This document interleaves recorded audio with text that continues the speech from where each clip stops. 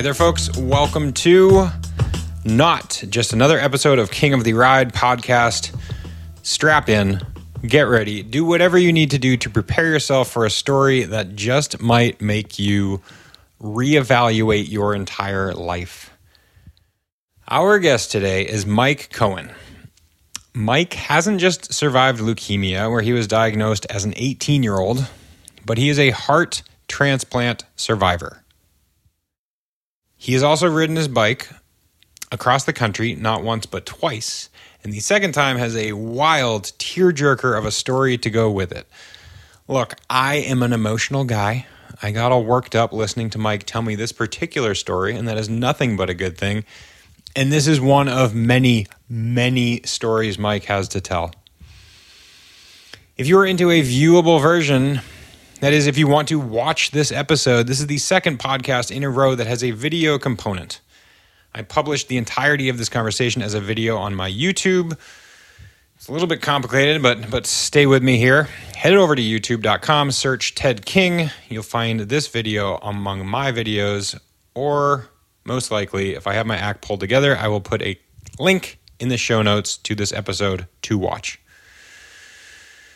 And lastly, depending on when you are listening to this, hopefully the listening date for you today is before January 2nd, 2022. If so, head on over to iamtedking.com/DIY gravel. The 12 days of DIY gravel are back through the holidays and then some. If you need a little bit more inspiration to get outside, we've got 12 of them lined up and ready to go. All achievable check marks to accomplish on your rides, all things you can knock off in a series of rides. Heck, I was out yesterday and I achieved 3 of them in one single ride. Folks, there are prizes up for grabs. Seriously, do it. You're going to dig it. Check it out. It's fun. iamtedking.com/DIY gravel. We had 4,000 plus of you sign up last year.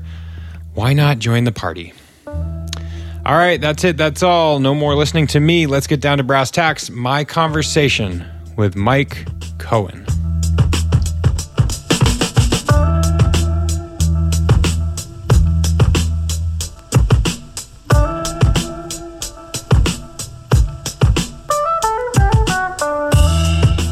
Good morning.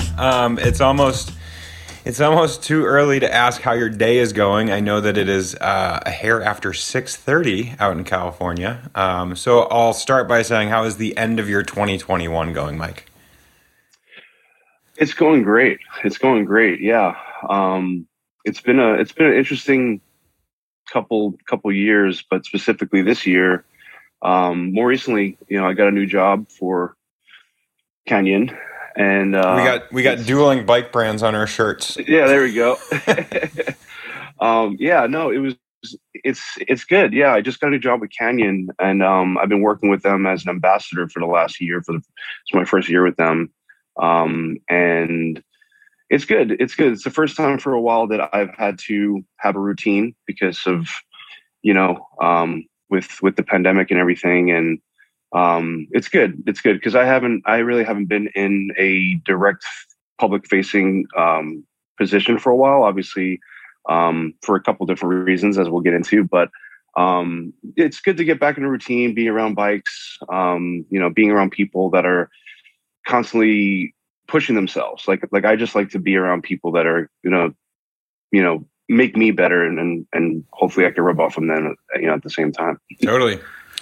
So we're going to get into your entire story, but I think this could be a applicable jump-off question. If you were a bicycle component, which would you be? And if that question is a little bit too out there, then let's just say, what's your favorite bicycle component?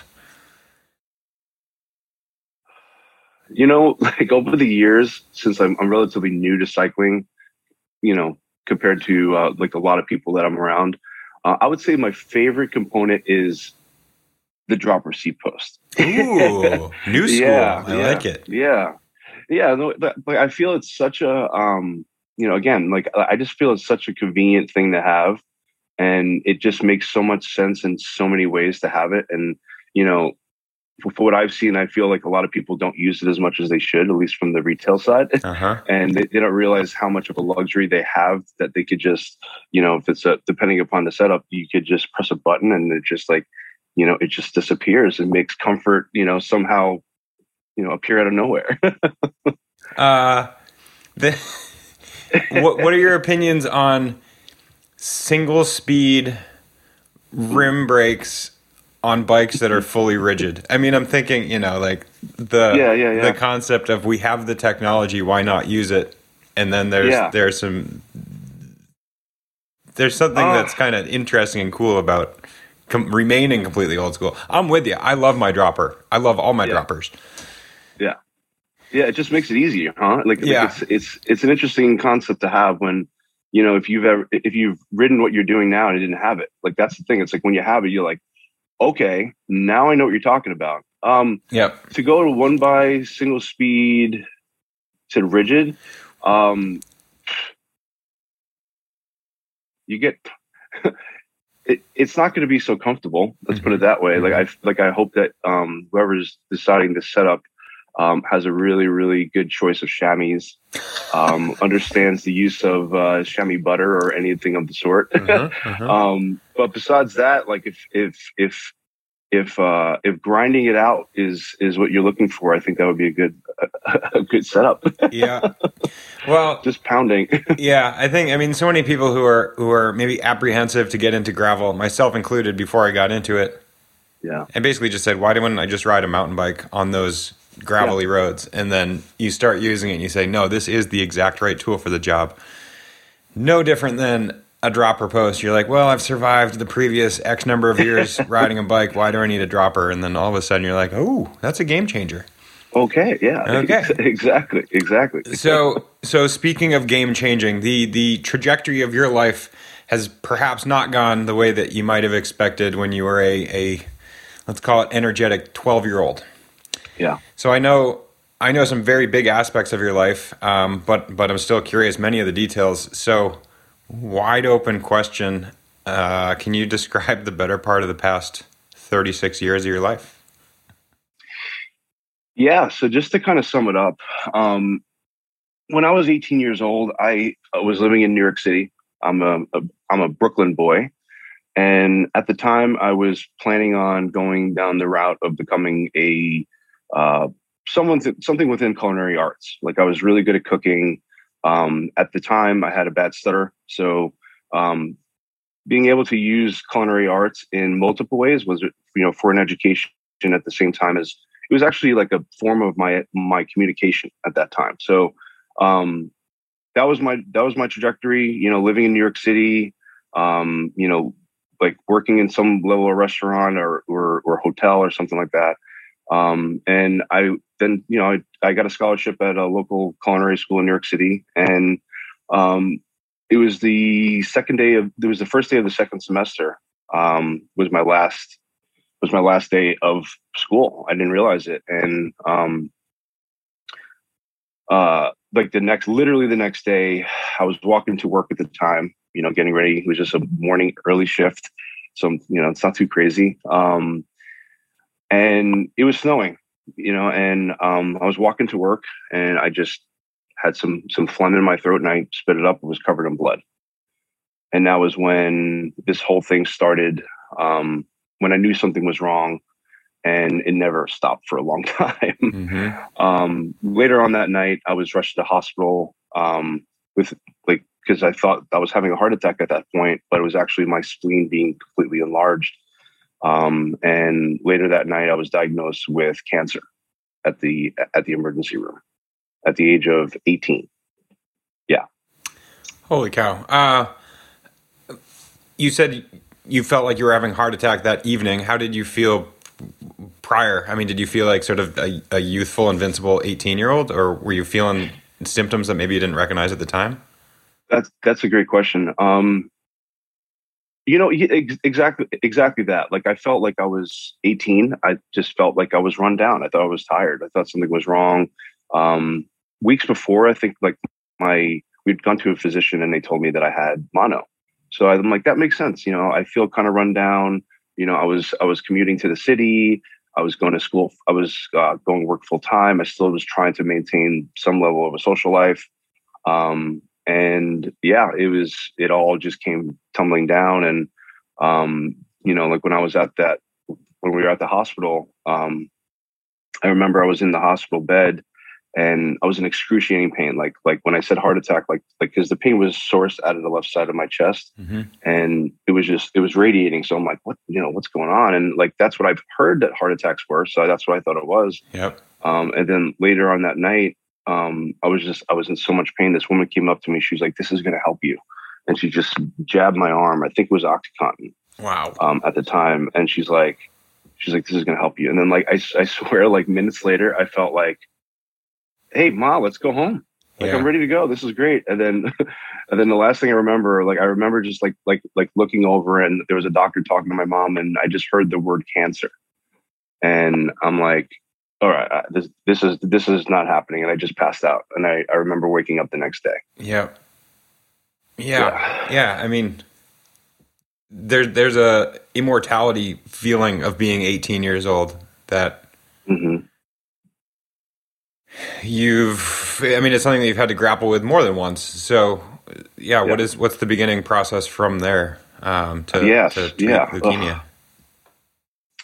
Yeah. So the initial diagnosis was, it was non-Hodgkin's lymphoma, which is interesting. But yeah, so like non-Hodgkin's lymphoma, my grandmother actually had passed from lymphoma, earlier in 2000. I was diagnosed January 18th, 2004. So she passed 2003, like literally this summer after I graduated high school. And so what that looked like was, they needed to transfer me because I was at a local, just a local hospital. Living in New York at the time worked out. I was able to transfer to a really good cancer-specific young adult hospital in Long Island at the time, and that would start the acute lymphoblastic leukemia treatments. I had 2.5 years of chemotherapy in front of me. I had to have multiple bone marrow biopsy, just to check to see the level of cancer. I had spinal tap infusion chemotherapies, no surgeries, but just consistent rounds of chemotherapy for 2.5 years. So from the age of 18 to 21, I was being treated. Then first year, this is the crazy thing where everything goes forward from this. We had just got a puppy. We just moved from Long Island to New Jersey, and my family were like, you know what, this house needs a dog. So we got a golden retriever from the Amish country. Actually, it was pretty cool. And so the first day we had the puppy, like for literally first day we had the puppy, I'm like, you know what, Molly, I don't feel good. I had like this dry cough. And so we went to the local hospital there, and I remember just walking in because at that point they knew me. I was there. Like if I had a fever, I had to, I had the easy pass. Yeah. When it comes to being seen, I was 18. Like no one's gonna, make me wait at that point, which is kind of cool. But later on that day, we went into the hospital, and they told me, they're like, that dry cough was actually turns out to be pneumonia, congestive heart failure, and I had several blood clots in my lung. So that was the first heart failure I had at the age of 19. And so that was the first time I was told. Again, this wasn't the hospital I was being treated at for my cancer. So when I was there, the cardiologist there, I asked him, like, so when could I expect to go home? And he looked me in the eye. He's like, "You're not going home." Yeah. He's like, "You're not leaving this hospital." That was the first time someone told me that I wouldn't make it. So, heart failure is irreparable. Is that right? I mean, as a 19-year-old, it's a different story if you're 89 years old and then you live out the rest of your life. Right. I mean, unable to put myself in your shoes, having like you said, when you heard the diagnosis of cancer, you pass out. What is that diagnosis like? Being told, "Hey, you're not leaving this hospital." I mean, do you pass out? I can't imagine. No, not that day. No. So like that's when I started realizing I had something. there was something that was going on in my body, in my mind, in my brain, in my heart, that I so I didn't give up, because I never really gave up, but I was just like emotionally, I was just like, how am I going to do this? Yeah. Because in order to treat the blood clots that I had, and in order to treat what I needed to treat, they had to take me off chemotherapy. So that was the interesting part of that diagnosis, because when you have you're already suppressed immune system, and then you go into chemotherapy just destroys everything you have, and then you go forward into you need to do like a respiratory like treatments with steroids that weakens it even more. So every time I would get treatments to treat what I was just diagnosed with, my immune system and my body would it would be even more compromised. Like I was weaker. I was just like, what am I going to do? I don't even know what I'm going to do. I literally said, I'm like, at this point, whatever happens. There's nothing I could do. But then everything started turning around, and I started feeling good. My mindset was changing. I saw a psychologist, and the psychologist had told me, he was like, there's not many people that are your age going through what you're going through. That's why you're feeling the way you're feeling. There's nothing wrong with you. Yeah. There's just not enough people around you that you could, call community with. You can't just bounce something off someone. You can't call someone. At that time, there wasn't, the availability of the internet at the same level. There was, but it wasn't what it is now for anybody, being treated what I was diagnosed with. Certainly. Yeah, to say the least. So what is your outlet at this point? Like you said, you have you say psychologist. Yeah. Is your family your place? Is it friends? Is it, to be the 2 years of chemotherapy as an 18-year-old must have been isolating in its own right. What is your network at this point? Yeah, no. So throughout all of this, from then to now, friends and family have been the most constant. My mom, my dad, and my little brother have been my rocks since day one. At that time, we had that dog, which was nice. Like, that was a great little escape.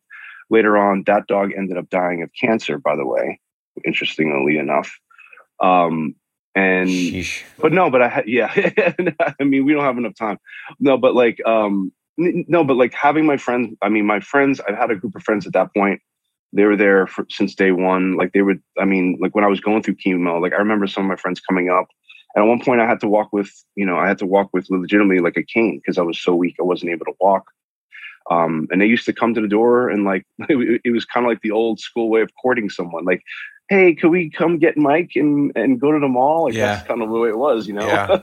It was kind of cool. And, as over the years, I would say the biggest constant, was me realizing that what I had it's not the worst. There's always someone that had it worse. That's what always kept me on my toes, and also made me very grateful about the situation I had. I'm like, as bad as it is for me, there are people that might not have access to the care that I have, might not have access to the family that I have, might not have access to the level of, hematologists and oncologists that I had. So that kept me going, and made me realize how lucky I was throughout this entire process. And that was when, so I was going to culinary school, and then when I started feeling better, I had to stop school. I had to stop everything when I was initially diagnosed. But then when I started feeling better, I'm like, I'm ready to go back to school. I'm ready to kind of start trying to pursue a new life again. And that was when I decided I wanted to transfer to the school I had multiple locations. So I was able to choose the next place I was going to go. And so instead of being back in New York and constantly worrying about my immune system, I tried to find a warmer climate. So I was looking at Florida. I looked in Orange County, and then eventually I found San Diego, and I was like, this is where I'm going. Yeah. This is where I'm moving. Yeah. I committed immediately. The weather was there. And the first night I arrived in San Diego, and I was hanging out with my new roommates, because there was a setup that you were able to find your roommates or whatnot. Mm-hmm. I met all of my current friends. So the first night ever, this is 2005. I'm all bald. I don't have any facial hair. This is not too far off. but I was, I was all, I was completely bald. I looked small. Like, I mean, I could send you photos if you want, but I looked tiny. Yeah. And it was the first night I met all my current friends. This day, I've been in weddings. I still hang out with these people 15 years later. Oh, that's incredible. And I've had them the entire time. So I've been very lucky to have the right mindset, to be surrounded by the right people, to have and there's a lot of pieces that make this possible. That photo behind me possible. So like, I'm never, throughout this entire time, I'm never like, why me? I think that's one of the things that helped me was I was never depressed because of like not understanding why I got it. I was more depressed of like, my body's not working. Yeah. I just can't feel good. I'd like to feel good one day. And that was my biggest goal. Like, let's just get through today. If tomorrow's a better day, let's keep going. That was my goal, just to keep moving forward, which fits a lot of different ways now in my life, Oh, completely. Yeah. That's the power of positive thinking is incredible. I mean, with a lesser mindset, with a more destructive mindset, who's to say where you'd be now? Mm-hmm. So walk me through logistically again through when you are told you have heart failure as a 19-year-old. What's the next period of time look like? So at that point, they had me on blood thinners. So I was my regimen at that point when it came to fitness was running. Mm-hmm. Yeah, I did. Terrible. I was trained for 5. No. Yeah, I did 5Ks. I started running around like soft tracks, like anything I could just get up and out. Like that was my goal. Like if I could spend time out of the house, like that was my treatment. And yeah, it was just doing whatever I can to build up my respiratory, breathing and constantly keep my lungs clean. And I was eating well at the time because I don't have much of a choice. But then of course it's just a regimen of, just constantly staying with the doctor and being maintained and going through breathing exercises. The mindset is weird because like I am young enough that it could recover. So that's what they were anticipating, that they said that down the road there could be some potential heart issues, because of chemotherapy. But we're not thinking about that at that point. Sure. We're not saying, oh, maybe in 4 or 5 years. Like I was just trying to wake up the next day. Yeah. So it was like day-to-day thinking with the mindset of like, if you do get past this, you might have issues down the road. And that was what was interesting. Yeah. Like I never thought about it. Like I really, like I could still see the vision to this day. When I look ahead, I still see the same thing that I saw when when I was diagnosed, and I still say the same. I still see the same thing after each of the health things that I've had. I still see that same vision of just, day by day and moving forward. But I'll never forget, when everything came to catch up more recently, and the next heart failure came. So you are a 2-time heart transplant survivor. So my claim to fame is you've got a couple. So yeah, I have a couple. So it's leukemia survivor. So I'm almost 50. I'm 15 years this year. 2020. Yeah, 15 years this year. In 2022, so it's 14 now. I had a heart attack at the age of 32. That was the other heart failure I was just about to get into. Okay. So that's where everything started moving forward. So, so it was heart attack at 32, and then I ended up getting my transplant at 33. So just in timeline, it was 6 months afterwards. So, so the heart attack, I ended up having I just got a job at that time. I was working for a marijuana company because I worked for Trek. It was an opportunity. There wasn't enough opportunity within the realm I was in, and I'm like, you know what? I want to see what I could do. And so I got a job for a medical marijuana company at the time. And during my experience, I helped. Like one time, I used marijuana, and it completely cured my nausea. Like I used to not be able to hold down food during chemotherapy, and I discovered pot at that time. And from that point moving forward, I never threw up ever again after that. So I'm like, okay, if I could work in a legal setting and if I could maybe help patients, because that was my position, was just to talk to people, was just to talk to patients. And so I'm like, this is great. Like, I could tell my story and help. So I came back from a day of that work, and I was making myself a steak, and I just had shooting pains. I had a weird jaw pain, like right here. My left arm, I couldn't lift my left arm at all. Yep. And I had a really, really tight chest pain. Yep. Later on that night, they ended up diagnosing me with a heart attack that was caused by a golf ball sized blood clot in the left ventricle of my heart. Yeah.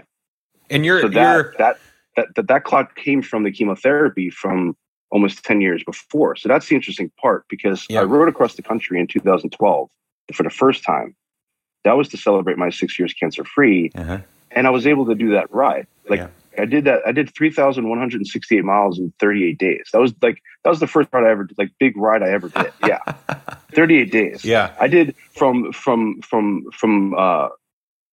Phoenix, from Albuquerque to Amarillo. I did 700 miles in 7 days on a Felt Z100 aluminum frame bike with, I think it had 9-speed at that point. Oh, brutal. I didn't know what I was doing, but that's how good, like, I felt.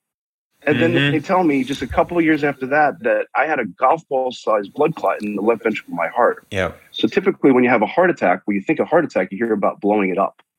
My heart was coming to a halt. Yep. It was slowing down so much. My heart wasn't working anymore. Sure. It was just dying because of the chemotherapy from.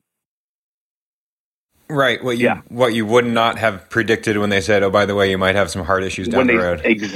You might have issues. I never thought about that. Yeah. But now looking back and shit. I mean, but yeah. There was probably living in a world of hypotheticals, there was probably no alternative. It's not like they said, or maybe they did. They said, you know what, you don't have to take this and you won't have heart issues, but chances are you're going to die.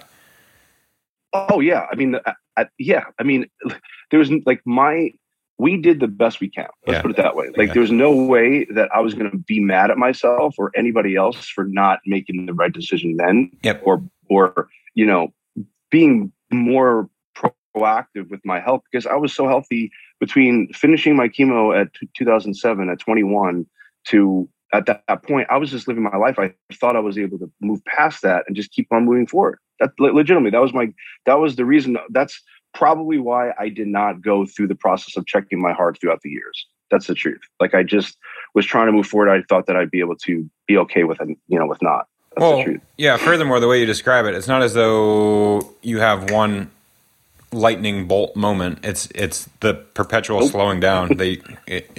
Presumably it takes place over such a period of time you wouldn't notice in the first place. Exactly.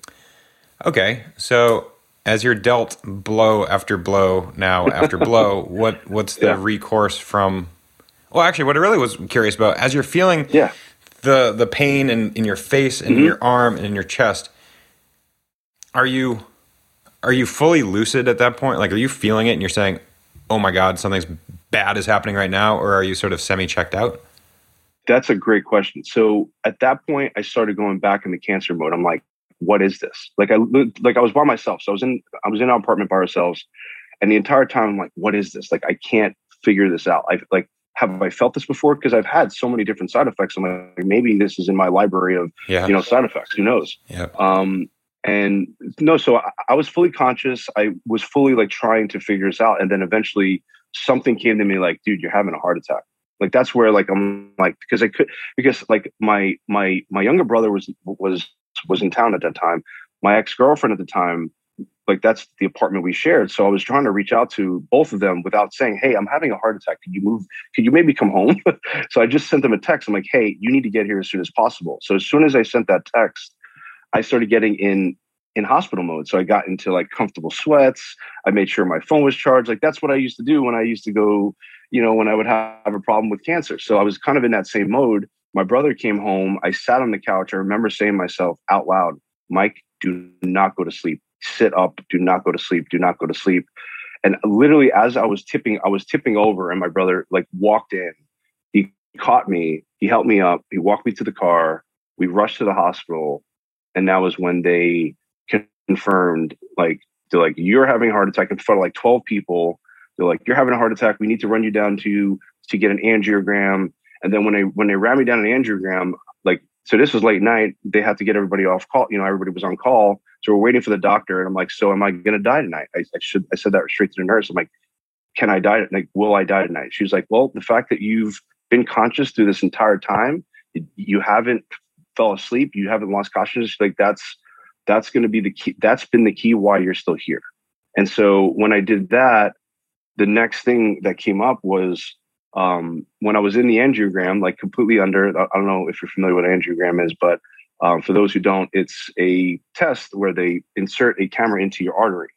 And so they do that so they can go inside of your heart. So they legitimately push it all the way up your arm into your heart, and they see if there's any blockages. That's how they could dictate how bad a heart attack is or whatnot.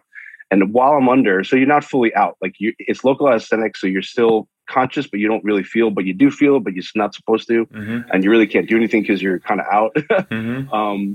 But they're saying to me, they're like, hey, Mike, you know what? Like, you have the cleanest arteries I've ever seen for a heart attack patient. So what does that mean?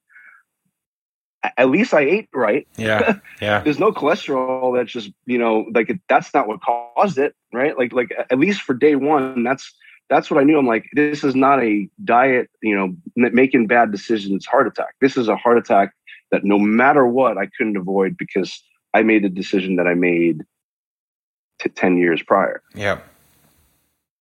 So, yeah, so that was that.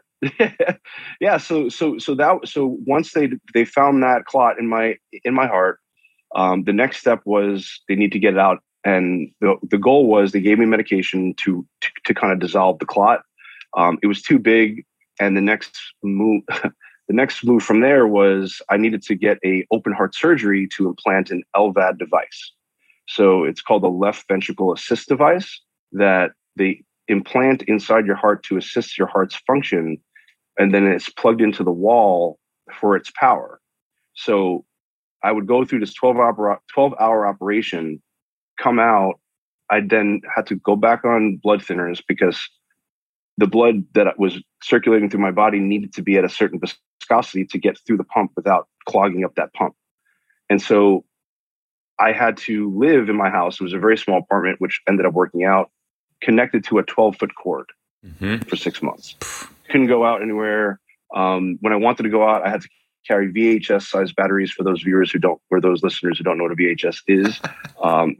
It's a form of entertainment that kept us all very, very happy for a long time. But yeah, I was carrying around VHS sized batteries and or plugged into the wall. And if it was raining outside or when I would take a shower, I had to saran wrap myself to prevent myself from getting electrocuted. What the hell, man? Yeah. So I was a prisoner of my own body. So a lot of people are like, so what's worse, chemo or the LVAD? Yeah. And that's a very good question to me because chemo is one of like those things that it's not like I don't like talking about it because I know how much it works. And I know how now there's different forms of chemotherapy to treat people. So it's a little bit better. Mm-hmm. I didn't have those treatments. So my view on chemotherapy contains a lot of curse words. The LVAD was worse in my opinion because I was just strapped to a cord and I couldn't go. I couldn't ride. They told me I would never ride my bike again, which was nice. Yeah, they told me you'll never ride your bike again.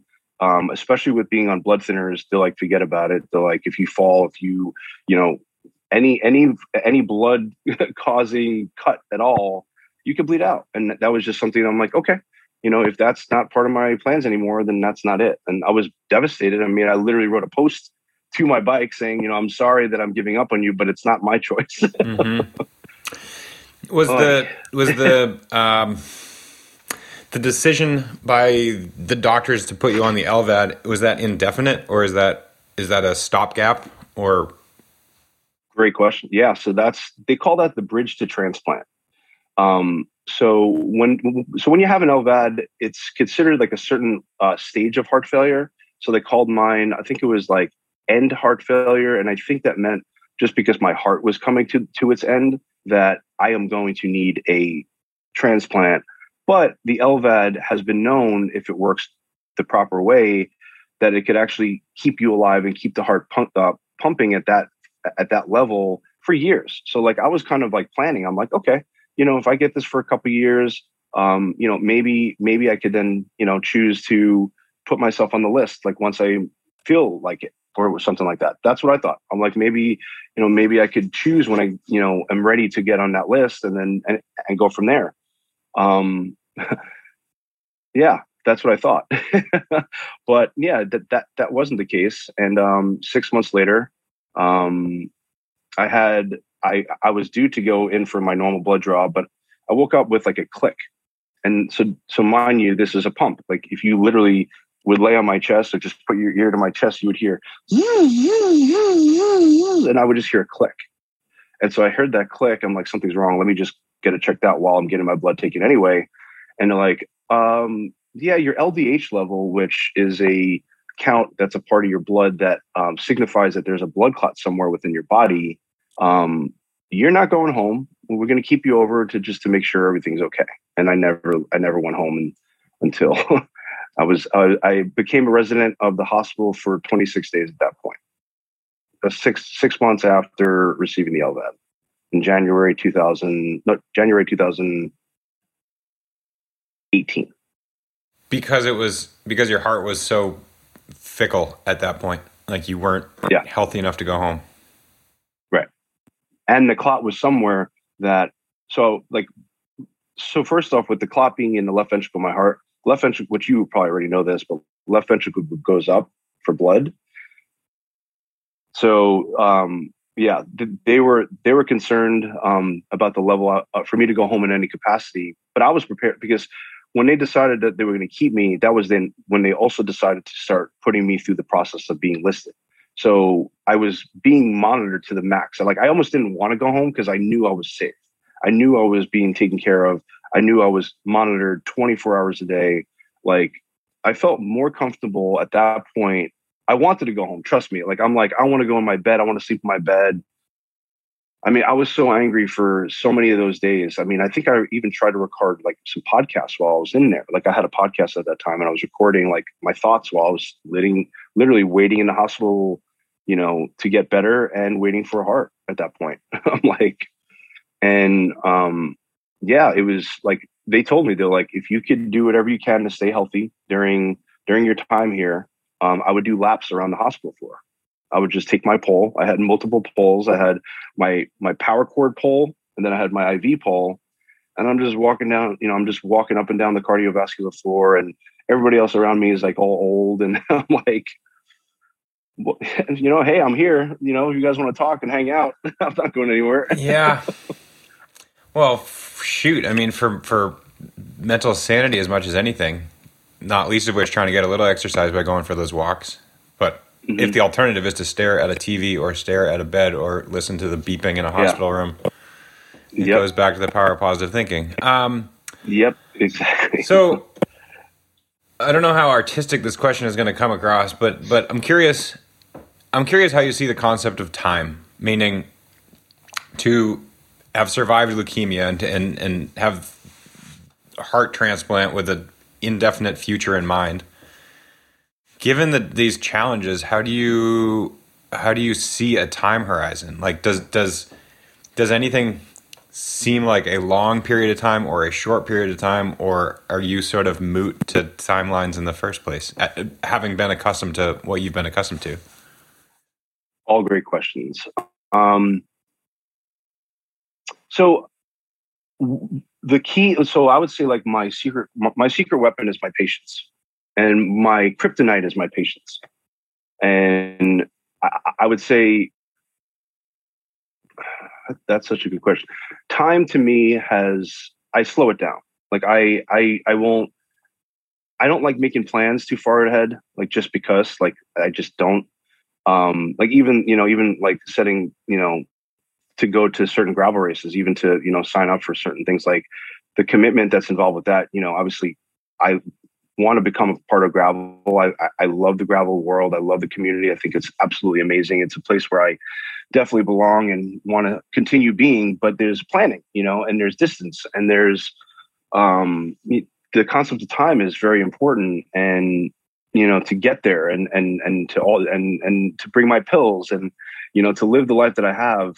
Time is the most important thing. And I only choose to, I don't waste it. Like, that's what I like to do. Like, I don't waste my time. I won't surround myself with people that are overly negative or just not realistic, I try to spend as much time with my friends, and I try to give back my time. I try to give back to my transplant community, other people that are having issues with any level of anything. I like to help. So I think that the time point, I know I have a limited amount of time. I like the challenge if someone tells me that I can't do something. Like when my doctor said I wouldn't leave the hospital, I ended up, running in a half marathon just 6 months after that. So I like when people tell me I can't do something. So by them telling me I have 12 years, potentially with this heart, I like to think that that's just like the beginning. But at the same time, I'm not saying I'm Superman where I, don't hear those times. I'm not saying I don't recognize that my time is limited. Like, do I choose a partner, to be with someone, to be with a woman, and tell her, hey, this might not end in marriage. This might not end in a relationship. Something could happen. But I like to make sure that the time that I do spend, I'm very honest with people. I'm very transparent. I'm extremely positive. I try to share my story to hopefully make people realize that they need to appreciate what they have rather than looking for what they think that they don't have, and to recognize who they are and what they already have. Like, that's what I have. I am who I am. There's not much more I could do besides try my best, utilize my time, not waste my time, ride my bike, be positive, whatever I could do to keep this heart moving. I have the mindset. Like the second that I knew I was going to receive a heart transplant, I had mentioned out loud that I would like to meet the family of my recipient, or to establish some level of communication with them. And that was because I want them to know that, like, if I'm going to have their son or daughter's heart, that their heart's in a good place. Like, I have good intentions. Like, I'm not smoking, cigarettes. I'm not drinking alcohol. I mean, every so often, maybe once a month, but whatever it takes to keep me alive is what I'm going to do. Mm-hmm. And so, time to me is a very important concept. It's a love and hate relationship with time. But I appreciate my time. So I don't have too much time thinking about what I could have done. It's more like what I want to do with what I currently have, and knowing where I'm at now is I want to ride bikes. I want to meet new people. I want to create new memories in my head that can kind of push the old ones out. That's mm-hmm. my goals, is to live the opposite of what I did the first 32 years of my life. That's my goal. That's incredible. About 6 different directions I want to take it. You hit on a handful of things, and then now we're going to address the photo behind you. So every cyclist has a story, how they got into cycling, what they do on the bike, why they love it, where it takes them, and so on and so forth. You went for a bike ride clear across the country, and that was in order to meet the mother of the person whose heart donation you have received. You talked about the communication really quick. I mean, open floor, tell me about that process, being on a heart transplant list, how the communication went with her, how the ride went. Sure. Yeah. All right. So timeline wise, yeah. So I had the heart transplant I received my heart February 25th, 2019. That's not long ago. No, that was 3 days after my 33rd birthday at the time too. I was actually in the hospital for my birthday, and the day that they were discharging me, they said, they're like, we have good news and we have bad news. They're like, the bad news is you're not going home. The good news is that we got you a heart. We have a heart for you. Like, there's good news. Everybody gets good news of different forms, And when I heard those words, I truly never thought I would hear those words. You never think you're going to have a heart transplant. As much as you're listed on the list, to be listed on the list in the first place is bad. I mean, you need to be listed on a heart transplant list is bad. You need to be listed on any organ list is bad. Yeah. So just being there was just, I can't believe this. But due to me having the LVAD, at that time, they told me that the process of waiting for a heart is the worst. There's no time frame. There's no appointments. They don't set a time. Like whenever that call comes in is when you get a call. So, in my case, they were looking for they were looking for a very specific size heart. You know, in my case, at that time, I was 5'11", 210, maybe 205. It could be a female or a male heart, which I learned. I didn't know that. It would have to be within a 3-hour time frame of travel. So that's either 3 hours flying or within 3 hours or a certain amount of distance driving. In the location where I was, we're in not the greatest place to receive a heart because we have down in San Diego, we have 4 borders, but 2 of those borders are taken away. You have ocean and you have Mexico. So you lose the potential, the same amount of potential organs that are available in like LA, where you have 3 potential regions you could pull from. I had 2. So it wasn't looking great. I couldn't choose the hospital. I mean, I could have, but living where I was, where my transplant hospital was so close to where we were. So I'm like, this doesn't make sense for me to go up north. And yeah, so being listed, it was just a matter of, since I had that device, it made me more, that put me on top of the list. Like I actually had top of the list status for 30 days. And at the end of that 30 days was when I was supposed to be discharged, was when I received the heart. So literally on the last day of eligibility, I received the heart transplant. I could have been there for months. 34 total days I had the heart, which is a very, very fast time frame. Not to go off topic, when your discharge date, then had you met that date with no heart, would you've gone home and then still been on the list? They would have sent me home. Yeah, they would have sent me home, and I would have got a phone. Wow. I would have got like the presidential phone. Yeah. And just have to drop everything and just just fly down the HOV lane, get tickets, and then go straight. Like, they got a heart for me. Yeah. Don't pull me over. Okay. Yeah. Okay. So you get the call, or word. I get the call. I already packed because they told me I was going home earlier that morning. I'm like, I'm packed up. Let's go. I was like sitting in my chair, like all waiting everything. I called my ex-girlfriend at the time. I'm like, come get me. I'll be out of here by like 12. And then I call back. So they found me a heart, so I'm not coming home. And then everything just blew up. My parents were on the East Coast at that time because at that point my grandfather was going through some health stuff, so they couldn't even be there.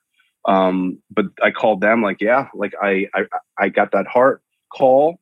But then the really interesting part about that call is that they don't want you to expect that you're getting the surgery until you actually go in for the surgery.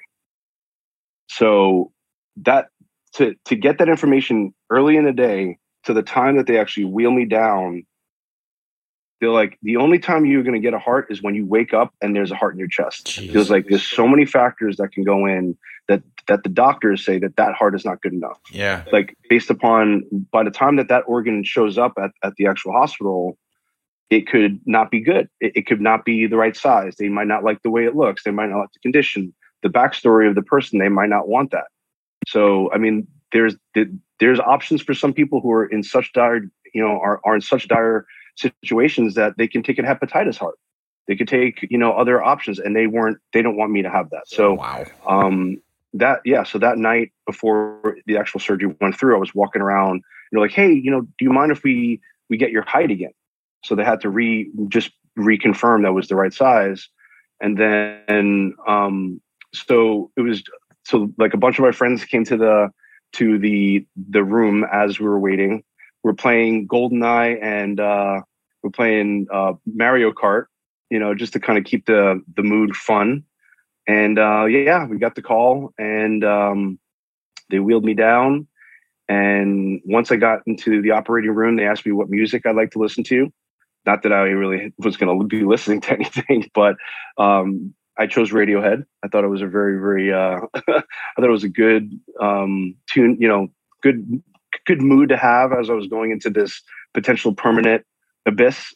Sure. I woke up the next day, 16 hours later, and I had a heart. And all the cords were out of me. The pump was out of me. it was surreal. It really was. That, like it was. I thought I was living in a nightmare the entire time, and once that heart was in my chest, like that's when it started hitting me more. I'm like, someone died. Someone died for this, and I know it wasn't for me. I know I didn't do anything wrong. Like I was just in a really bad circumstance, and so was this person. And I feel like that's what kind of got me through accepting the heart that was in my chest. But then I would say maybe, so I was discharged. So I got the heart February 25th. I was discharged on March 12th. And I received a letter from James's family barely 6 weeks out when I left, when I got discharged. That doesn't happen. They usually tell you, they're like, you should wait about 6 months before you establish any contact, but they established contact with me. So the fact that I had a letter, I already had some kind of knowledge of who and where and what is going on with what's going on inside my chest. And immediately I'm like, I have to meet these people. Like, that's the first thing I thought. I'm like, I have to meet these people. They had me sign up for cardiac rehab, and that's where everything started. That's when the snowball started, forming. Like, I get in there, they start wiring me up, and in the corner of the room, I see like a little spin bike. I'm like, nope, not going there yet. I went straight to, the elliptical, because at that point I'm still open. Like, I'm still raw. Like, my scars are still healing. I'm like, I don't really want to, worry about this right now, And it was just a matter of like, they just want to monitor. And so I was the youngest guy in the room, of course, again. Yeah. And, I'm working out. And then like just 1 week, I remember I remember going to the physical therapist. I'm like, could I go on the bike? She's like, let me just look at your numbers real quick. She's like, yeah, sure. And so I went right back into like, saddle size mode. It wasn't a spin bike. It was, it was one of those stationary, like bulky beasts. Uh-huh. And I'm like, I'm centering the pedal, like I'm moving, like it just went like straight to like back. I'm like, as I'm getting ready for a ride, and I'm like, I could do this. Like, I got on. I think I might have rode barely a mile. It took me like 30 minutes, but I'm like, I could do this. I'm like, I could do this again. And that was when I started thinking, I'm like, maybe I could ride to meet their family. And I didn't know where they were at the time. It took more time before I found out that he was going to be buried at the Jacksonville National Cemetery. And so my plan was, it wasn't even to meet his family. Like, I was just planning because I didn't expect first off to even get the letter in the first place. So I was saying I could still find out. I knew he was in the military. Based upon that note, I could always find where he was buried. Unfortunately, they have, a very public record. You could find out where they're located. Yep. So I was planning, I'm like, I could always go. If they don't feel comfortable enough to meet me, I could just go directly to the cemetery, pay my respects. And that's the reason for my ride. But they agreed that they would love to meet me and their whole family and his grandparents and his stepsisters and his stepdad and his uncles and his aunts. And we just decided to make this a thing. And I started going through the logistics of planning a ride across the country again. Mm-hmm. At the time, my company that I was working for sponsored me and actually donated an RV for us to use. I had my younger brother as the driver, my best friend as my domestique, I would say. Mm-hmm. Not really, but he was a beast. And my little 16-pound dog Lincoln. And I'm like, let's do this. And the ride itself we didn't do the full distance. So he was a first-time rider. And so like whenever we had roads that were really, really close to cars, we ended up not riding that. Perfectly sane choice. You just got a new heart. Yeah. You just got a new heart. I'm like, all right, if that's what you want to make it, fine. Yeah. But I mean, I was ready to ride the entire thing, but the total mileage ended up being like 1,462 miles. Or 1,426 miles. One of those numbers. I always mess up. Yeah. And then en route, we met some really interesting people. Like we met one person that was following the entire story, and in the middle of like a truck stop in the middle of New Mexico, he comes up. He's like, "Are you guys?" Because we had like this thing on the back of the RV, like, check out our site. He's like, "Are you guys those guys riding across the country?" I'm like, "Yeah." He's like, "Dude, thank you so much." He's like my dad had heart issues, and we just started seeing like it started like hitting other people too. And then one of the other RV parks we actually stayed at as well, someone next to us saw the sign on our RV and ended up sending money to our GoFundMe. Like, yeah, you know, what you're doing is amazing. We were next to you last night at the, you know, at the RV park.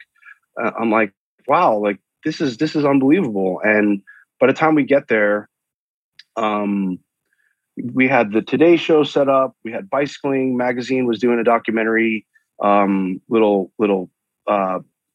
short. And that was when I actually thought I was first actually diagnosed potentially with COVID, because I was terrible. Like I had congestion and all that stuff in like the last 2 days of the ride. And like the last day of the ride was 9 miles from the cemetery, was 9 miles from our RV park. And it was the longest 9 miles of that ride. I'm like hocking up phlegm. I'm like, I don't know if I could do this. And I'm like, there's no way. The entire time I had tears in my eyes. We're en route. And like, then all of a sudden I see the Jacksonville National Cemetery sign.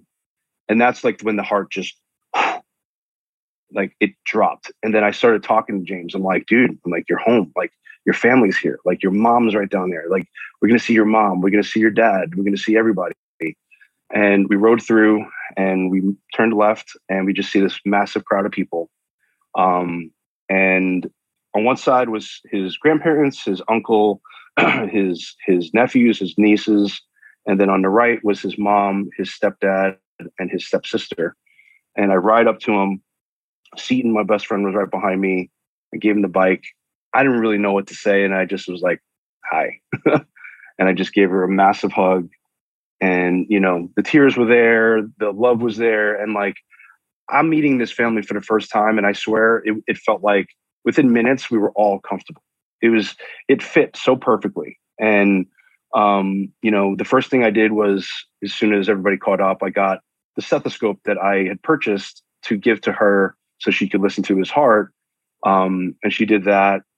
And it hit like that. This is real. And then when I saw his gravesite, that was when that was my own personal part of the trip that I want to achieve. I'm like, the ride part to meet the family was more for his family and for them to see who I was, and to see him there was like knowing that this is real, knowing that his heart is actually in my chest because he's here. Yeah. You know, and that was the reality of it. But later on that night, we went to their house, and pretty much everybody that was at the cemetery was there as well. And there was a line around the kitchen just wanting to listen to his heart. Mm-hmm.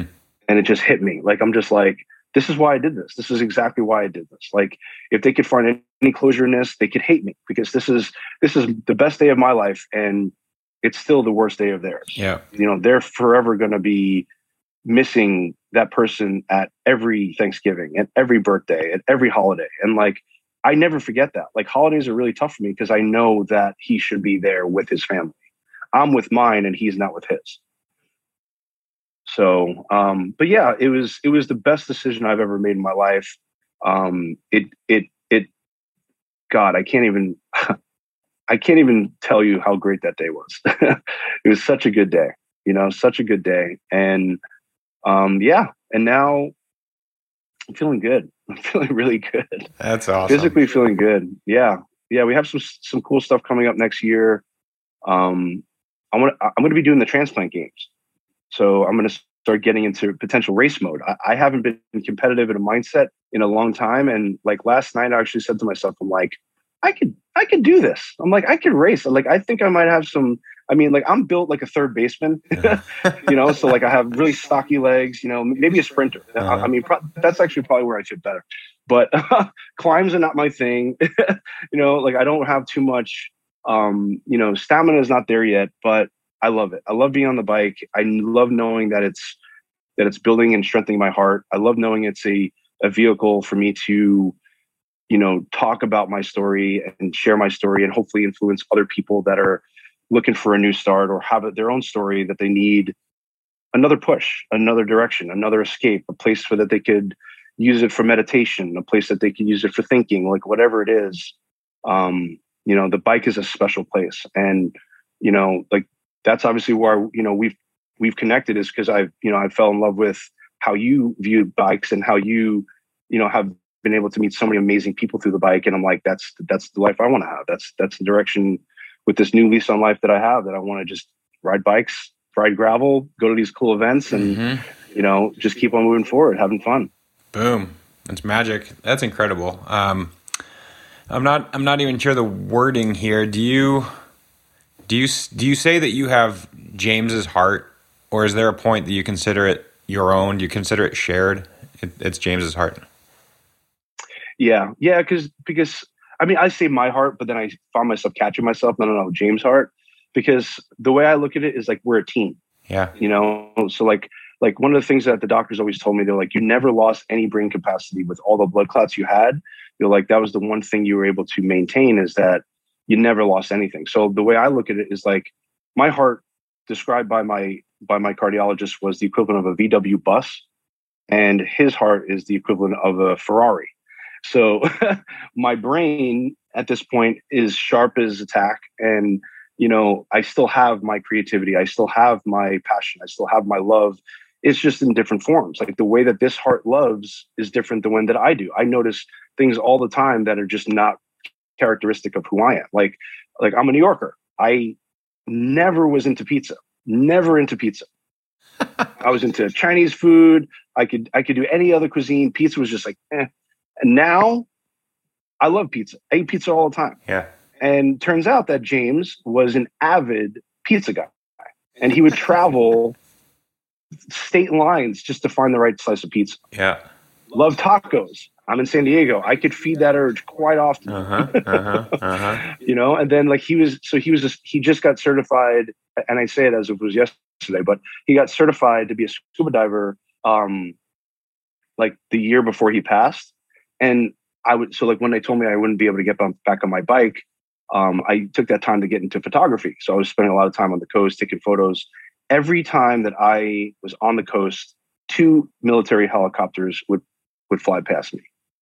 And that's actually how he ended up, having his issue. He ended up having a training exercise that went bad, and he ended up experiencing a very, very large laceration into his head. And as a result, he's always wanted to be a organ donor, and he ended up saving 8 people's lives with his selflessness. Mm-hmm. Oh, that's incredible. You exude positivity, right? I mean, it's clear. Where do you seek strength? I mean, are you a religious person, or is it the family and friends? Is it the bike? Is it reading? Is it yoga? Is it meditation? Where do you recharge? That's a really good question. I'm not religious, but I am very, very spiritual, and I believe in numerology. I believe in like the angel numbers stuff. I believe in like numbers, and I believe in energies, and I believe very, very, very, very solidly that James is watching out for me. And so whenever there's times when I feel like, I mean, I know he is, because there's some times that he's helped me avoid some serious issues. Like for instance, like I've noticed like my balance and my reflexes have kind of slowed over the years. And so sometimes like when I'll open up like a drawer or like a cabinet, I'll leave them open. Like I'll leave the drawer open or the cabinet door open, and I'll like come up and like I'll miss it by like that much. Mm-hmm. And I'll be like, thanks, James. Thanks a lot. I'll say it out loud. Like even the other day I was at work, and like I was just cleaning off like one of the bikes, and like there's a shelf above it where there's a bike, and underneath there's, where I was cleaning, and I was cleaning, and like I just go to come out because I knew it was there, but I'm like, I missed it by so little. And I just think to myself, and I know he's laughing, probably like, I got you, bro. I got you. No, but I stem it from like it's a combination. I stem it from him. I really believe in him. I believe in his presence on a permanent basis, without a doubt. I feel him. I feel him. I feel something that is more than me, that is not in a physical presence.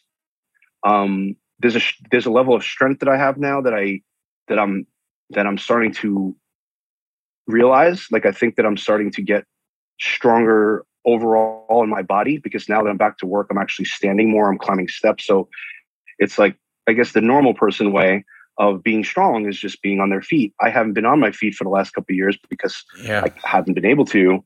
And so like, I feel like just getting back to work has like kind of reestablishing like my foundation strength. But no, like I would say being on the bike is where my meditation is. Like, that's where, like, I usually spend most of my time by myself. I'm one of those lone wolf riders, and like, I like it. Like, I like kind of spending my time. I speak out loud, I yell out loud, I scream, I sing, whatever, whatever's going on.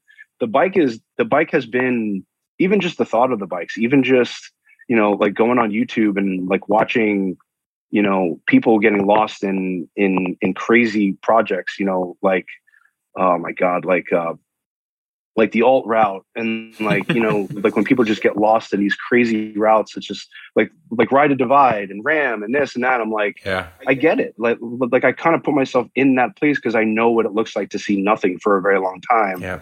And like, but also figuratively, my future kind of looked the same way. And like, I kind of like the analogy that the bike allows me to describe is like, the bike is a perfect example of what it takes to do step by step, pedal by pedal. You can't do anything without the pedal before it. You can't do anything without that flat, without that bad time. And I'm only going to keep on getting better. I'm only going to keep on getting stronger. I'm only going to keep on getting more positive because of what I've been through. By me recognizing who I am, what I've been through is going to constantly make me better moving forward. So, I respect religion. I mean, anybody that looks at this in a religious standpoint, I welcome you. Like, I feel that it's whoever has a perspective on this is completely deserving of that. And my meditation, my escape is the bike, the ocean. I mean, I'm very lucky enough to be on the coast, so I get to, for the days that I feel like I just need to breathe, I just get on the coast. That's really it. Like, I'm a simple guy. I'm lucky. I mean, now I could say I'm simple. I mean, I've been complicated for so long. It's flattened out just a bit. Yeah. Given the adventures that you've been through, do you have bad days? Yes. Yeah, I do. I have bad days when I can't ride. Like, there's some days like because like right now I'm trying to work on both. So I'm putting some time in the gym, I'm on my feet. So like, I'm really trying to build muscle. Like, I feel muscle wise, I'm there, but I've noticed in certain of my rides, like, I want to just get stronger. Mm-hmm. And so there's some days like when I'm just tired, like I'm just like, I want to ride today. I committed, I want to ride today. Everything's set up. Like, I actually pumped in my tires. The bottles are ready.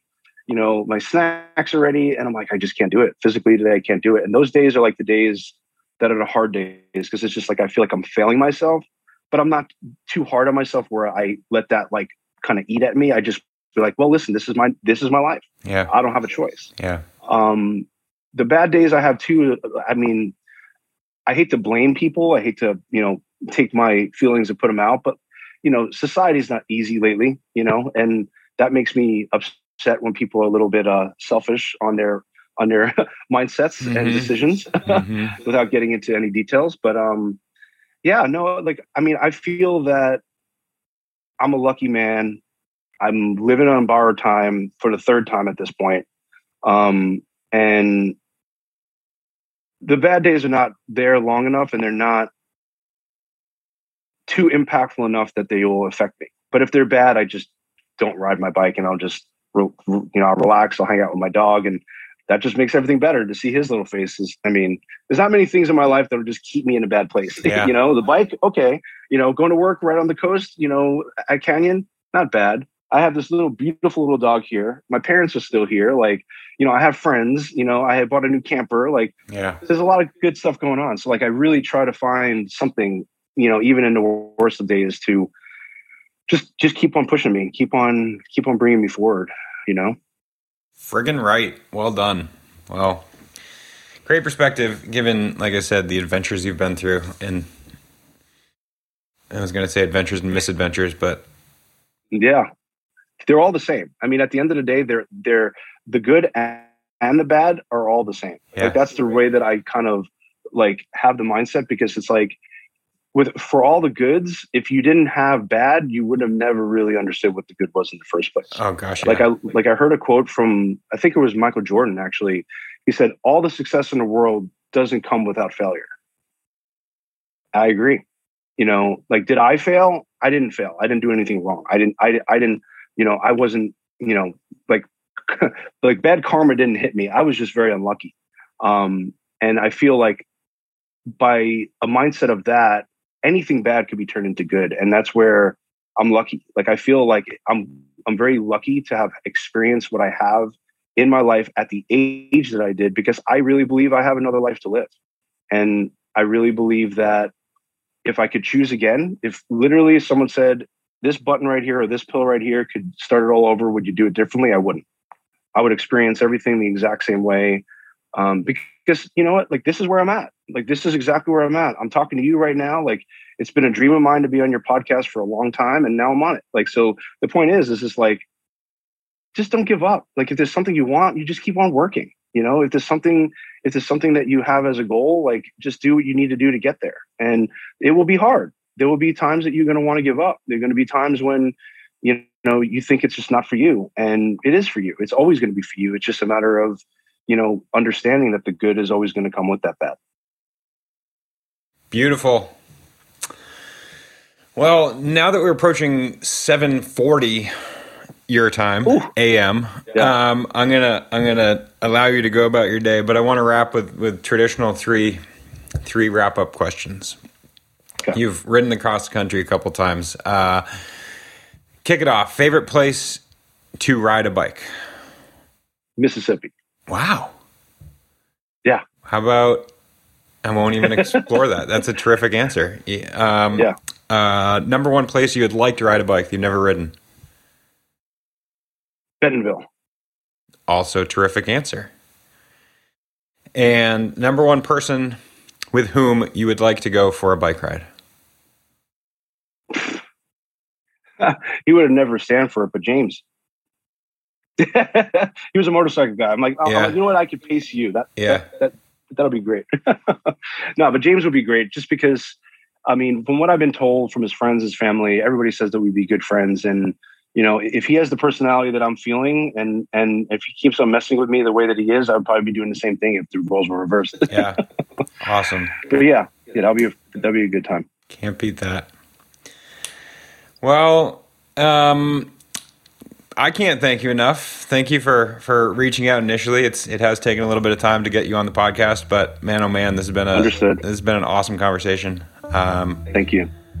I've seen some planning for 2022, so hopefully we see you at some events. Yeah.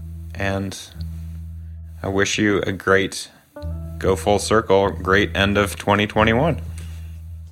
Thank you so much. Really appreciate being on. Thank you for having me. That's it. That's all, folks. I really hope you enjoyed that conversation. I loved it, to be honest. It was a very long time coming. Mike and I have been acquainted with each other for years, and it's taken a bit of time to get him on the show, but I'm thrilled that he was a guest and that he was so open and eloquent in the stories he was able to tell. If you enjoyed this episode, I can't tell you how important those 5-star reviews are. Please head on over to whatever podcast app you're listening to. Leave a review. It's quick. It's easy. It shouldn't take you more than 60 seconds. Tell friends, tell family if you enjoy this episode or this podcast in general. That is all from here. That is all for now. Until next time, please enjoy the ride.